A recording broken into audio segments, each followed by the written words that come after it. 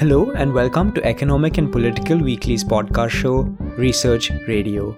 I'm your host Abhishek, and every week I give you a behind-the-scenes tour where academics tell us about their research.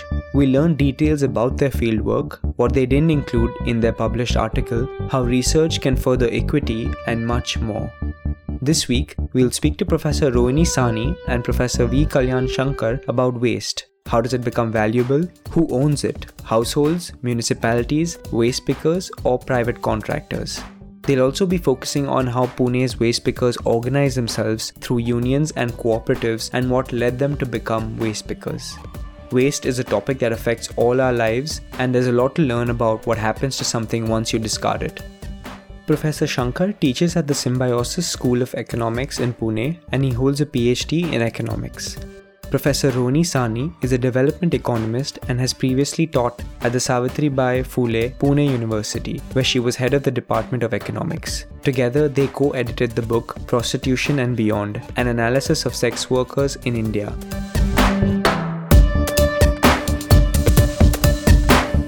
Thank you so much for joining us, Professor Shankar and Professor Sahni. Thank you. It's a pleasure to be invited by the EPW.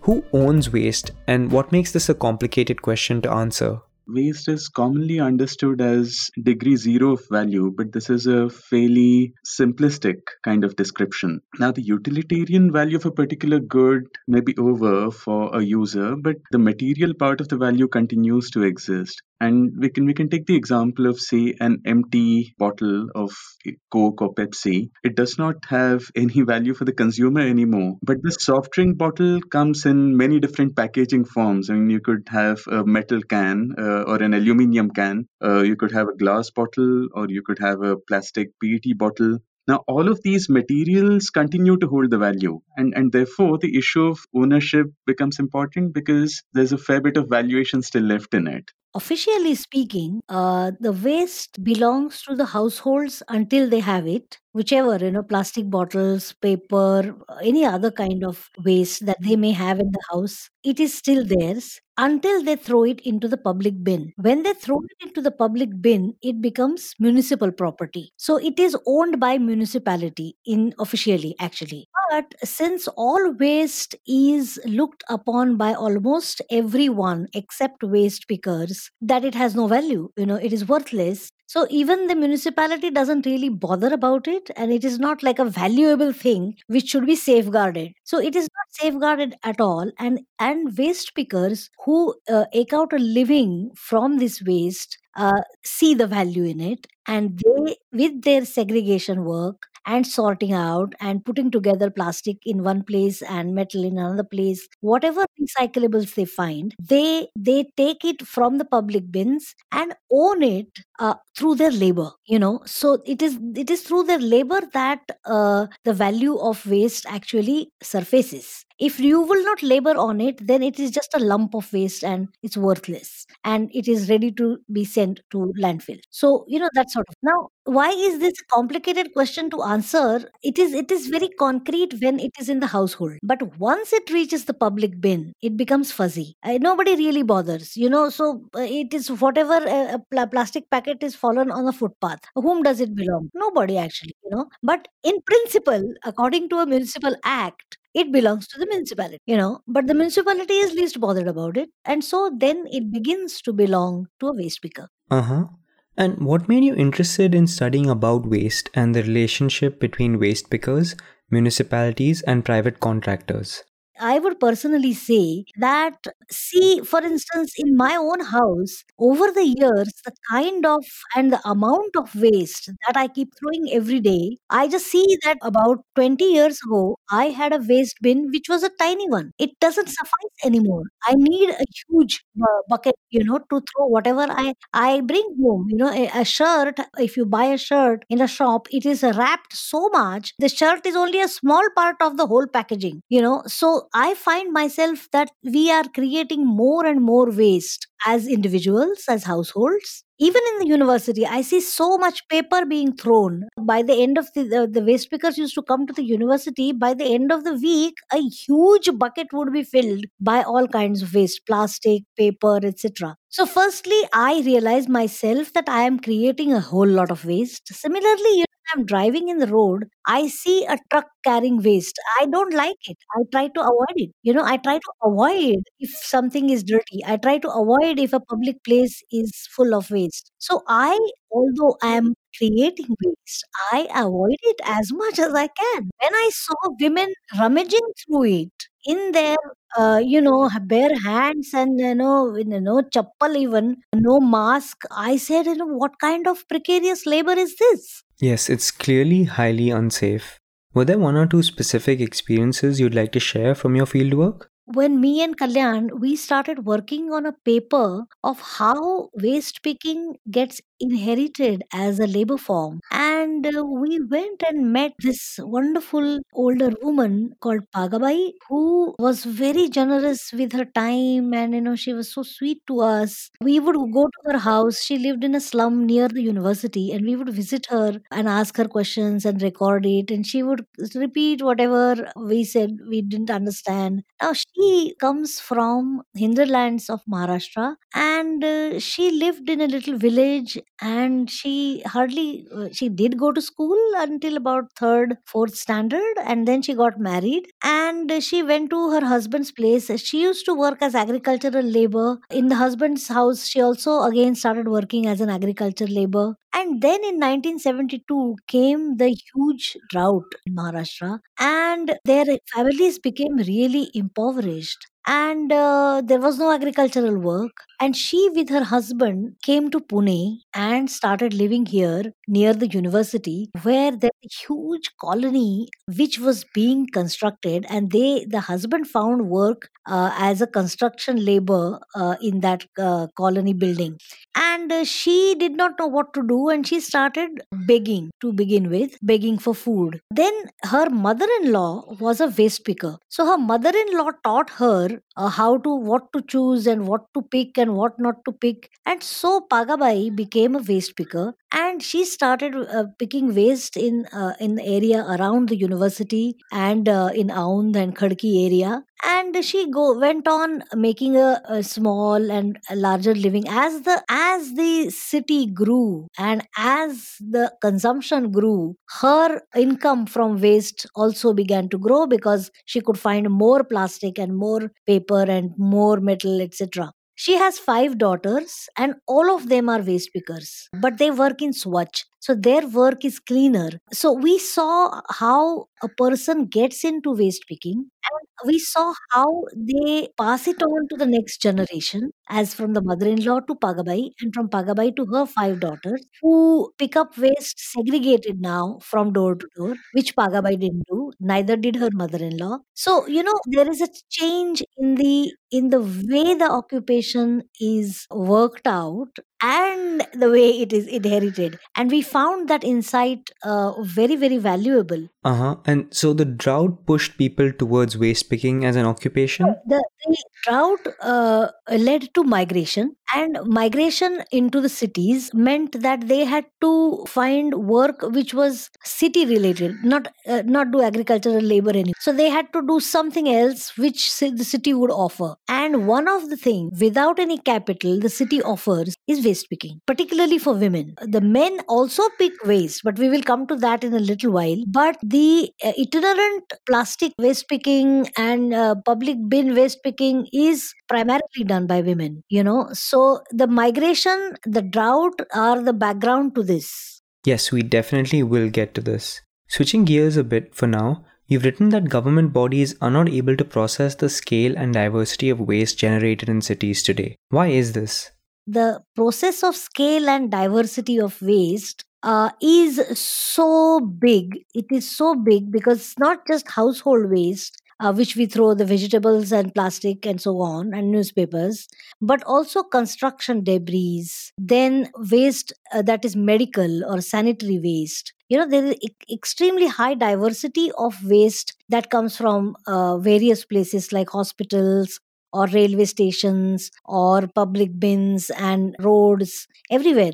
And so there is a requirement to segregate this waste, whichever, from wherever and however it has come. Medical waste has to be handled very carefully. Similarly, even those that comes from household, you can't mix newspaper with sanitary napkins, with vegetables cut with plastic, so these have to be segregated now, and segregated, and the recyclables have to be recycled. They have to leak out from there, and the rest goes to the landfill. Now this whole process is requires a huge amount of monetary resources, technical, vehicular resources, infrastructure, micro level planning. It requires a management which has to have a lot of people involved, and paid people with minimum wages, insurance, etc. And the municipality is incapable of doing that. A municipality alone cannot do this. It will not be able to do anything else. It's a huge task. And so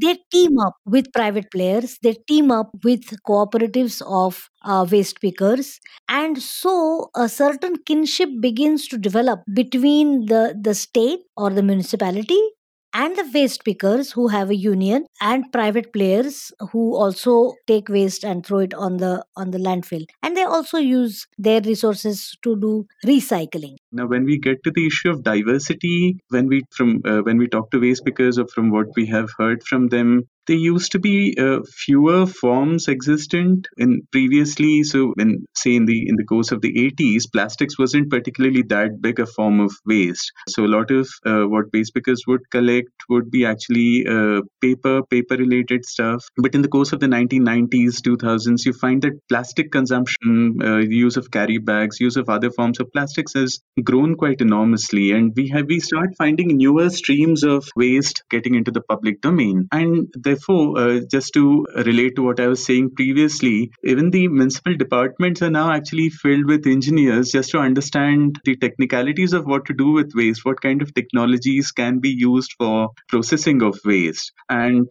given the diversity of materials that we have, because even plastics, for instance, is just a broad category. It has hard plastics, soft plastics, multi-layered plastic, for instance, is another very important form of plastic which has grown quite enormously in the public domain. So all of our regular packet of chips, for instance, they all get packaged in what is called as multi-layered plastic. So these are actually, from what we understand, or to put it in more layman's terms, these are actually layers of plastic and metal, perhaps, or two layers of plastic fused together, and which then become very difficult to process any further. So there is a diversity in terms of different packaging forms that has gotten into the public domain, and it's difficult for any urban local body to be able to handle this diversity of forms that they are expected to handle. Actually, the other part of your question deals with issues of kinship. If we could think of it this way,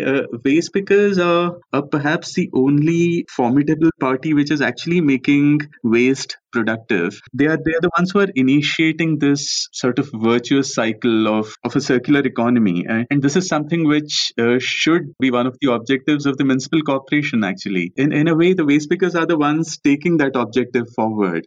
At the same time, there's also a fairly strong economic dimension to this kinship, because all of this labor which the waste pickers undertake, this is something that they're doing out of their own interest, but at the same time, they're saving the municipal corporation a fair bit of money, because all of these recyclable materials, which are then weaned away from the municipal collection systems, it means that the municipality now has a lesser number of vehicles, or rather a lesser amount of volume or weight of waste to be transported to some of its own waste handling facilities. So in a way, this free labor of waste pickers is actually saving the municipal corporation a lot of money. Right. And can you tell me more about the waste chain? How does waste move from those who create it to groups involved in processing it? Now, if we think of the formal chains, it is usually handled by the municipal body. So they are involved in the collection, transportation, disposal of waste. And they are the ones who are handling all of these different nodes here.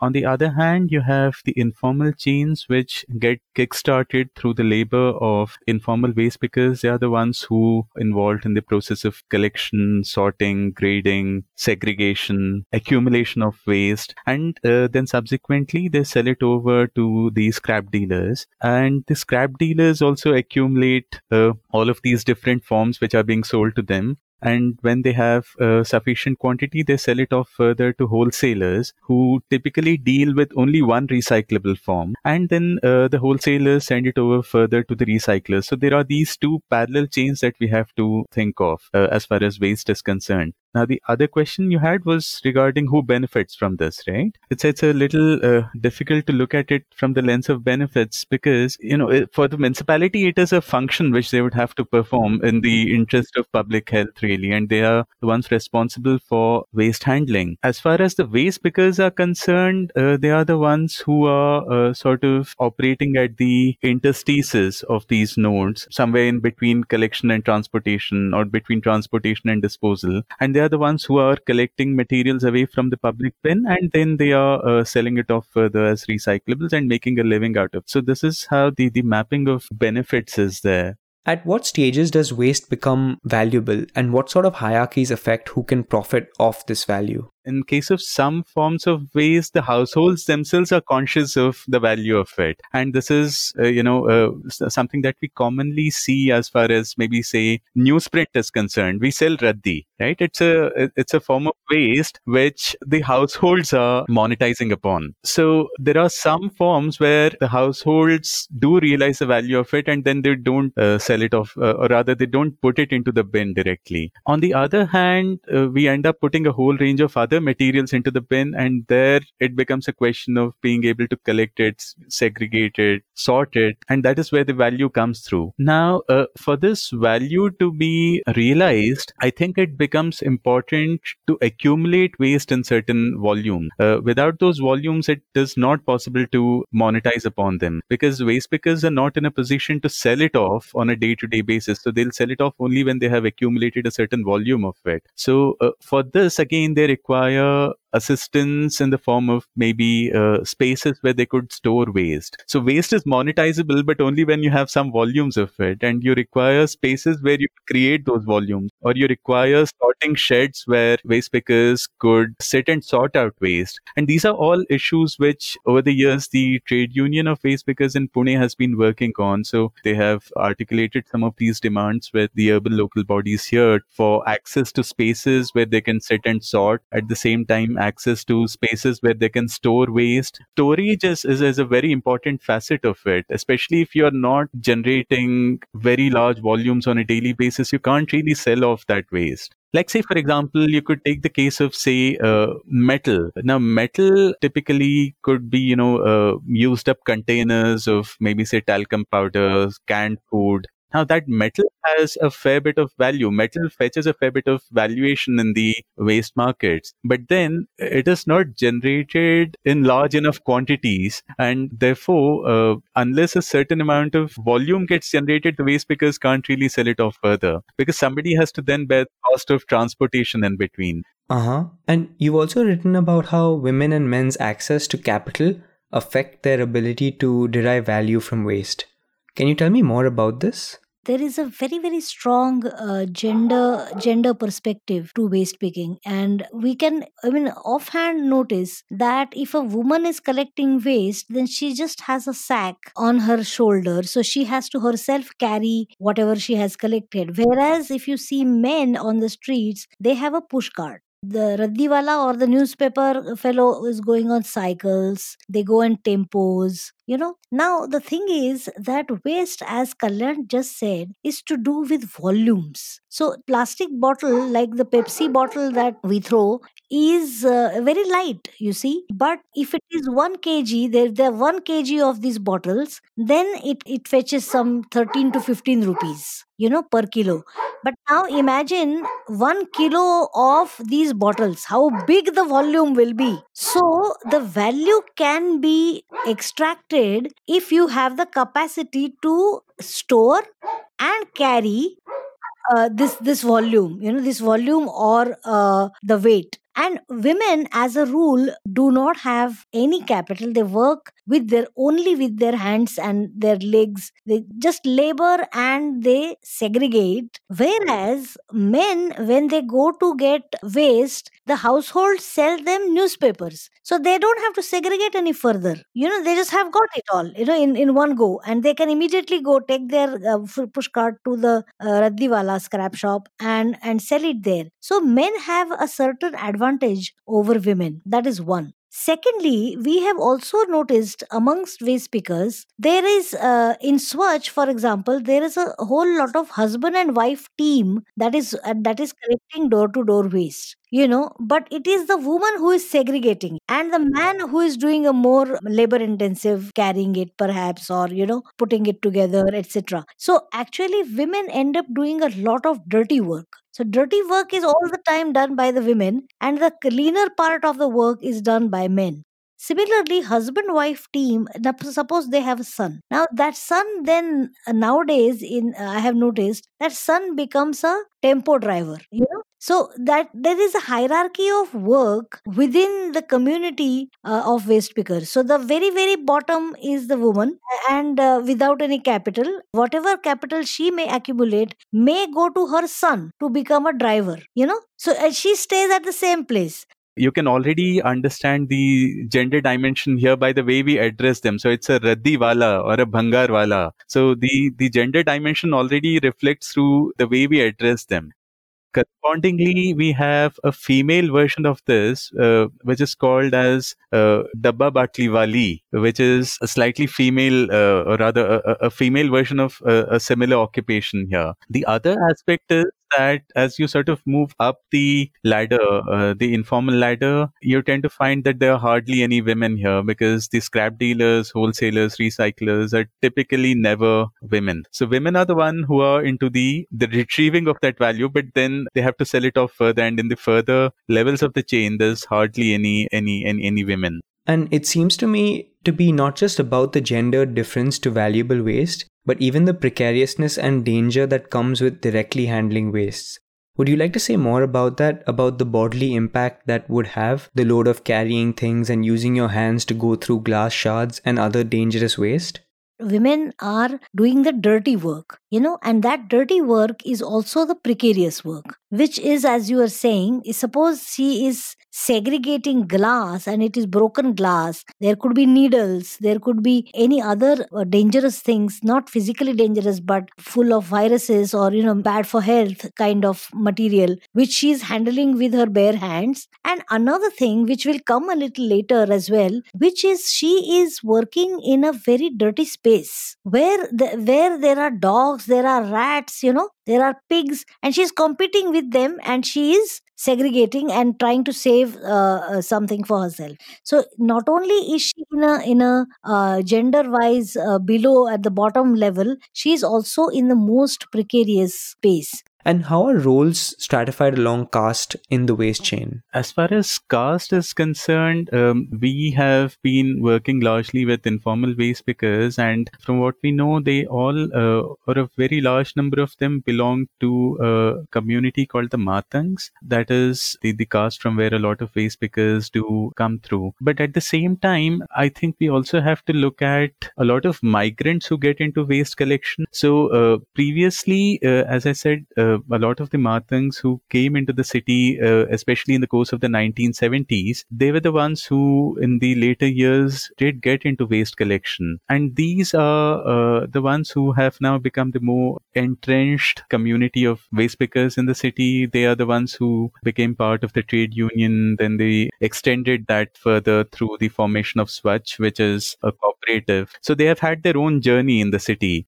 But at the same time, in the recent decade or so, there have been newer waves of migrants who are getting into the city, and these are not from within the state. So they don't really have that defined caste identity locally. I mean, they could be belonging to marginalized communities in other states, but they don't have a similar status in when they come over here. So there is this internal dynamic which has to be considered of caste from within the state and caste from outside the state, and who is doing what here. And increasingly, we find that there are a fair bit of migrants who are getting reduced to working in waste, or rather, when they do get into the city, waste becomes one of the early occupations that they can get into without any kind of capital, something that we have discussed earlier. And these are the ones who now compete with the earlier wave of migrants in the city. And that we still have to figure out how that competition sort of plays out on the ground. It's a dynamic thing. And at least in one part of the city, we have a community who are colloquially referred as the Untawale, the camel people. These are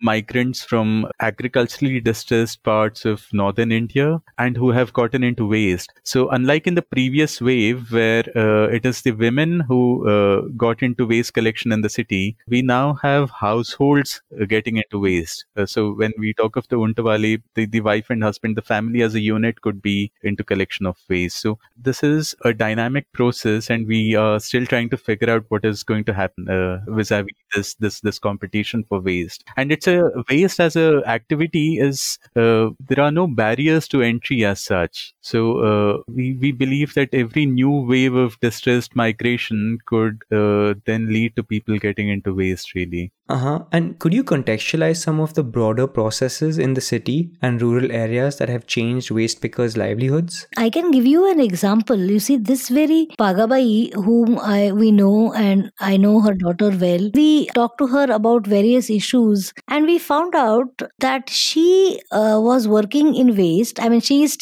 part of Swachh. But unlike Pagabai used to pick waste the whole day. She didn't have time for anything else. She picked waste from roadside, etc. And she had to cook at home and look after her own household. So her day was occupied with that. Whereas her daughter has a definite hours of work of door-to-door waste collection and then collecting them. And so she gets free by 2 o'clock or 3 o'clock in the afternoon. And as a result, she got through a training program for stitching clothes. And she stitches now at home. She has bought herself a machine, a sewing machine, and she stitches clothes for the people who live around her, Also, she drives a cycle, unlike Pagabai, unlike her mother. She drives a cycle to go to her work for waste picking, for other things, So there is, so you see, there is a inheritance of waste picking as a labor form. However, the daughter is at a better foothold and in a better, she has more access to capital, and she can make decisions of doing waste only part-time or not doing it. And if she finds something else more lucrative and better, she may give up waste picking. I don't know. Presently, she is still doing it. But you see, there are these pathways that open up as the daughter is more educated, as she enhances her skills. So just as there is, as Kalyani is saying, there are men who were doing something else earlier. Maybe they were gardeners, maybe they were electricians, carpenters, or something like that in the informal market.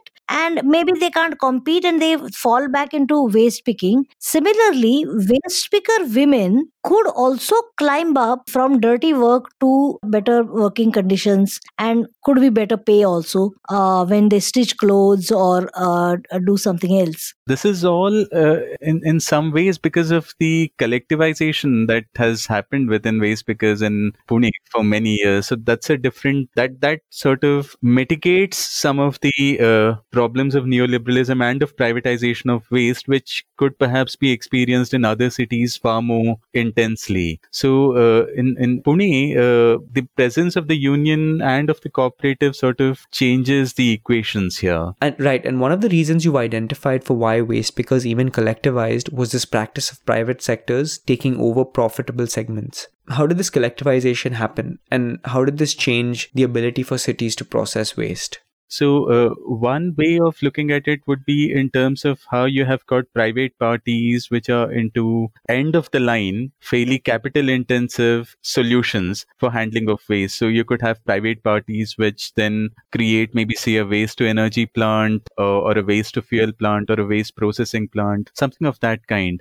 And once this happens, you could have a lot of material which would otherwise be handled by waste pickers getting diverted to some of these plants. So in a way, waste pickers could then lose access to some of these materials.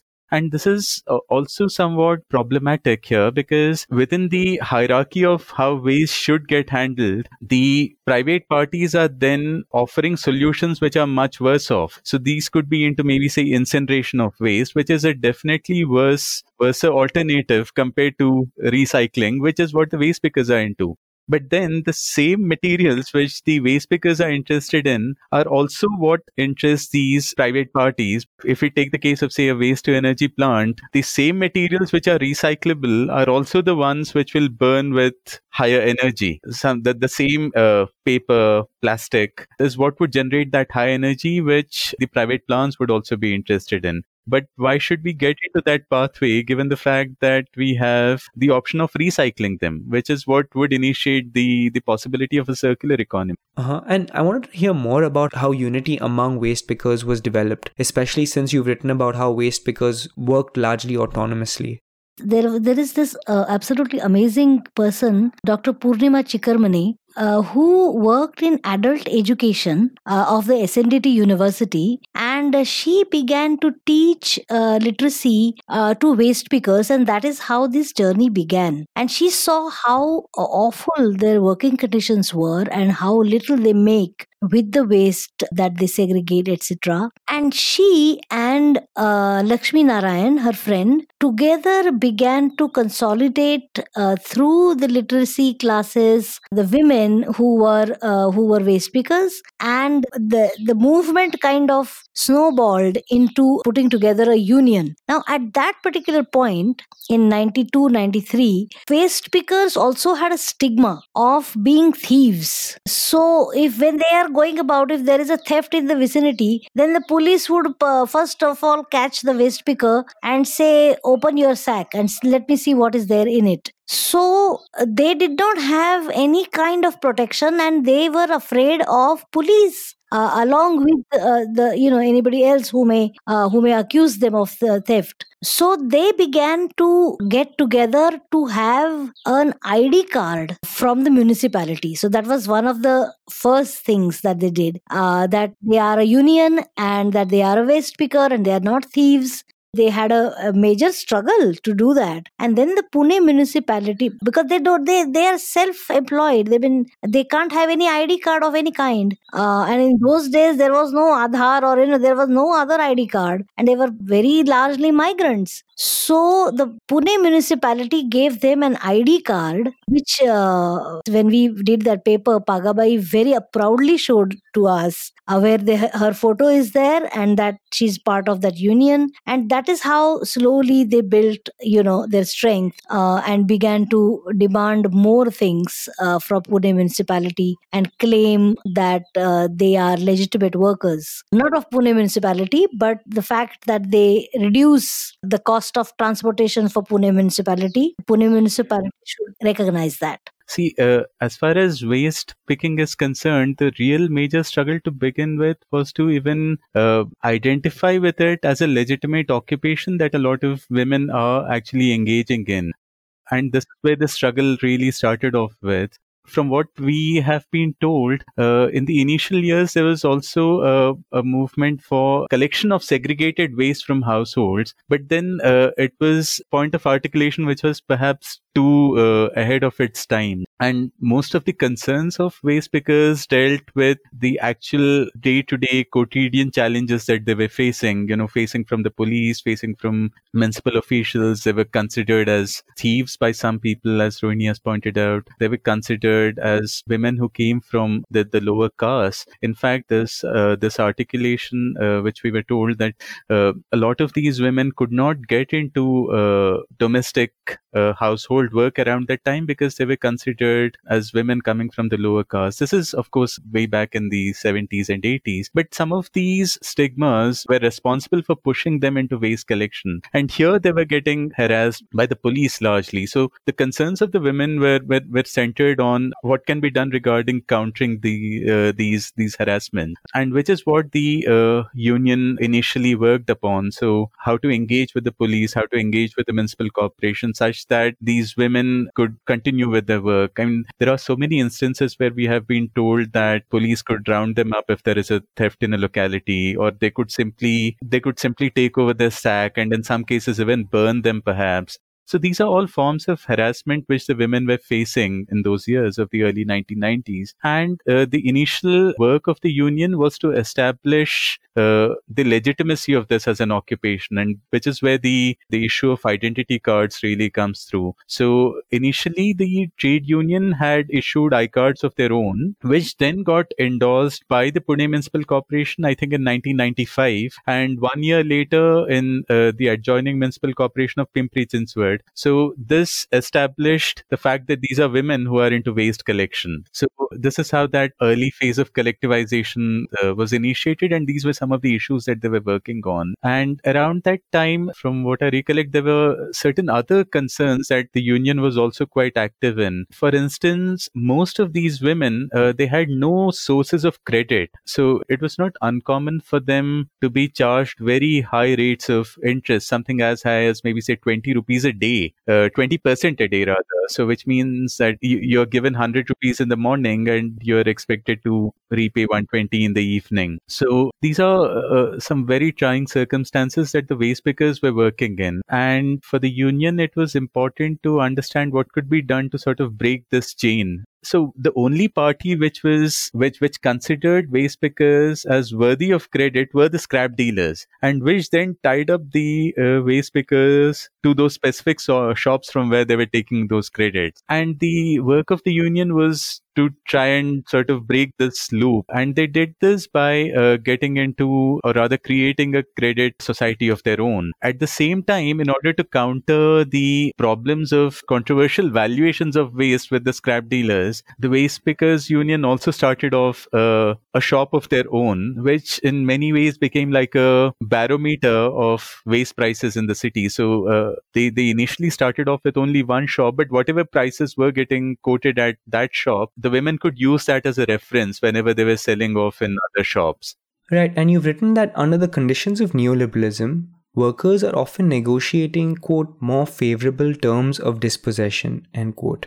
What are some ways informal workers have resisted and negotiated these terms? Actually, to give an example, in front of our eyes in Pimpri-Chinchwad, the Twin City, there was Swachh, which is the cooperative of the KKPKP, which was working in one ward. So there are two wards in Pimpri-Chinchwad. In one ward, Swachh was working, and they were using user fees. So households had to pay some 20-30 rupees per month so that she collects the waste from door to door, which was her income.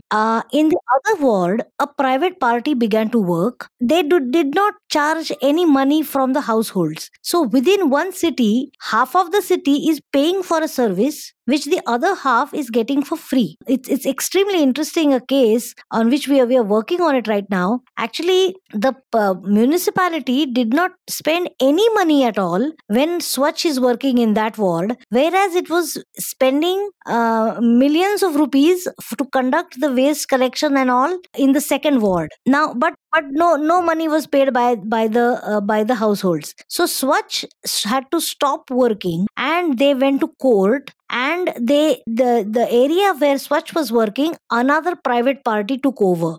So it's like galloping capitalism, completely leaving the local union out of it. And both the wards began a private party working in waste, door to door collection, everything, but done by private parties, not by Swachh.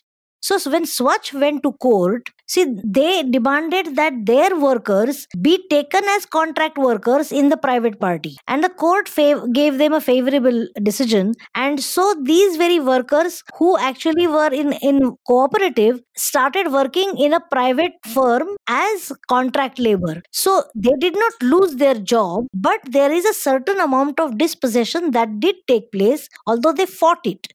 So this is a very interesting example example of neoliberalism wherein private players are preferred to a cooperative of informal workers, and the rights that the informal workers had get denied to them. Although they fight it and they try to get it back, but it is not possible to have it every time. I mean, this time they won it, but every time they may not win it. And could you share some of the unanswered questions that you continue to investigate? See, when we started working on waste, and we came about working on this idea of a right to waste for waste pickers, this was a part of a bigger project combined with a right against waste as well. And this was especially from the lens of peri-urban villages, which become the sites of urban landfill. So this is something that we are trying to document as well, the journey of the landfill in Pune and the struggles of the local villages against the waste coming from the city. So then we have a right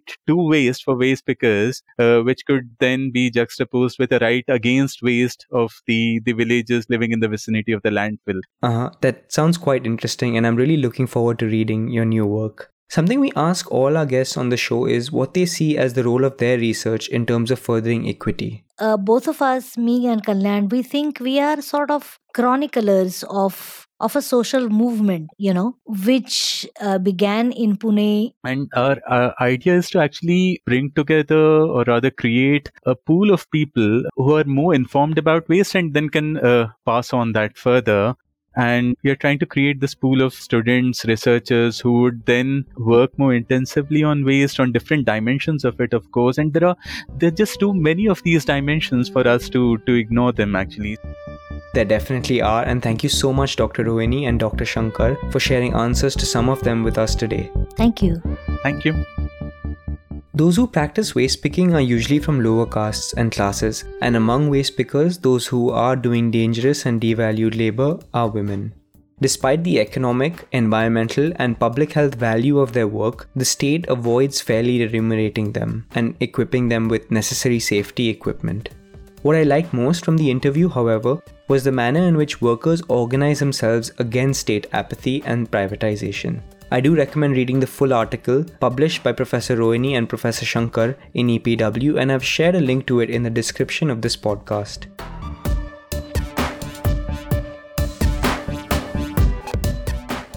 Next week, Professor Anu Mohammed will join us to discuss NGOs in Bangladesh. How did they emerge?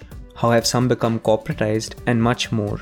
His research is particularly important given that Bangladesh hosts the largest non-governmental organization, BRAC, and the largest microfinance institution, Grameen Bank. Subscribe to us so that you don't miss out on it. We're available on Spotify, Google Podcasts, Apple Podcasts, JioSaavn, Overcast, or wherever else you get your podcasts from. This is the 9th episode of our season, and we would love to hear from you about how we're doing. Thank you so much to those who've already written to us. Send us an email with your feedback at social@epw.in, or you can reach us on Facebook, Instagram, or Twitter. If you like what we're doing, do share it with interested folks. Take care, and I'll see you next week.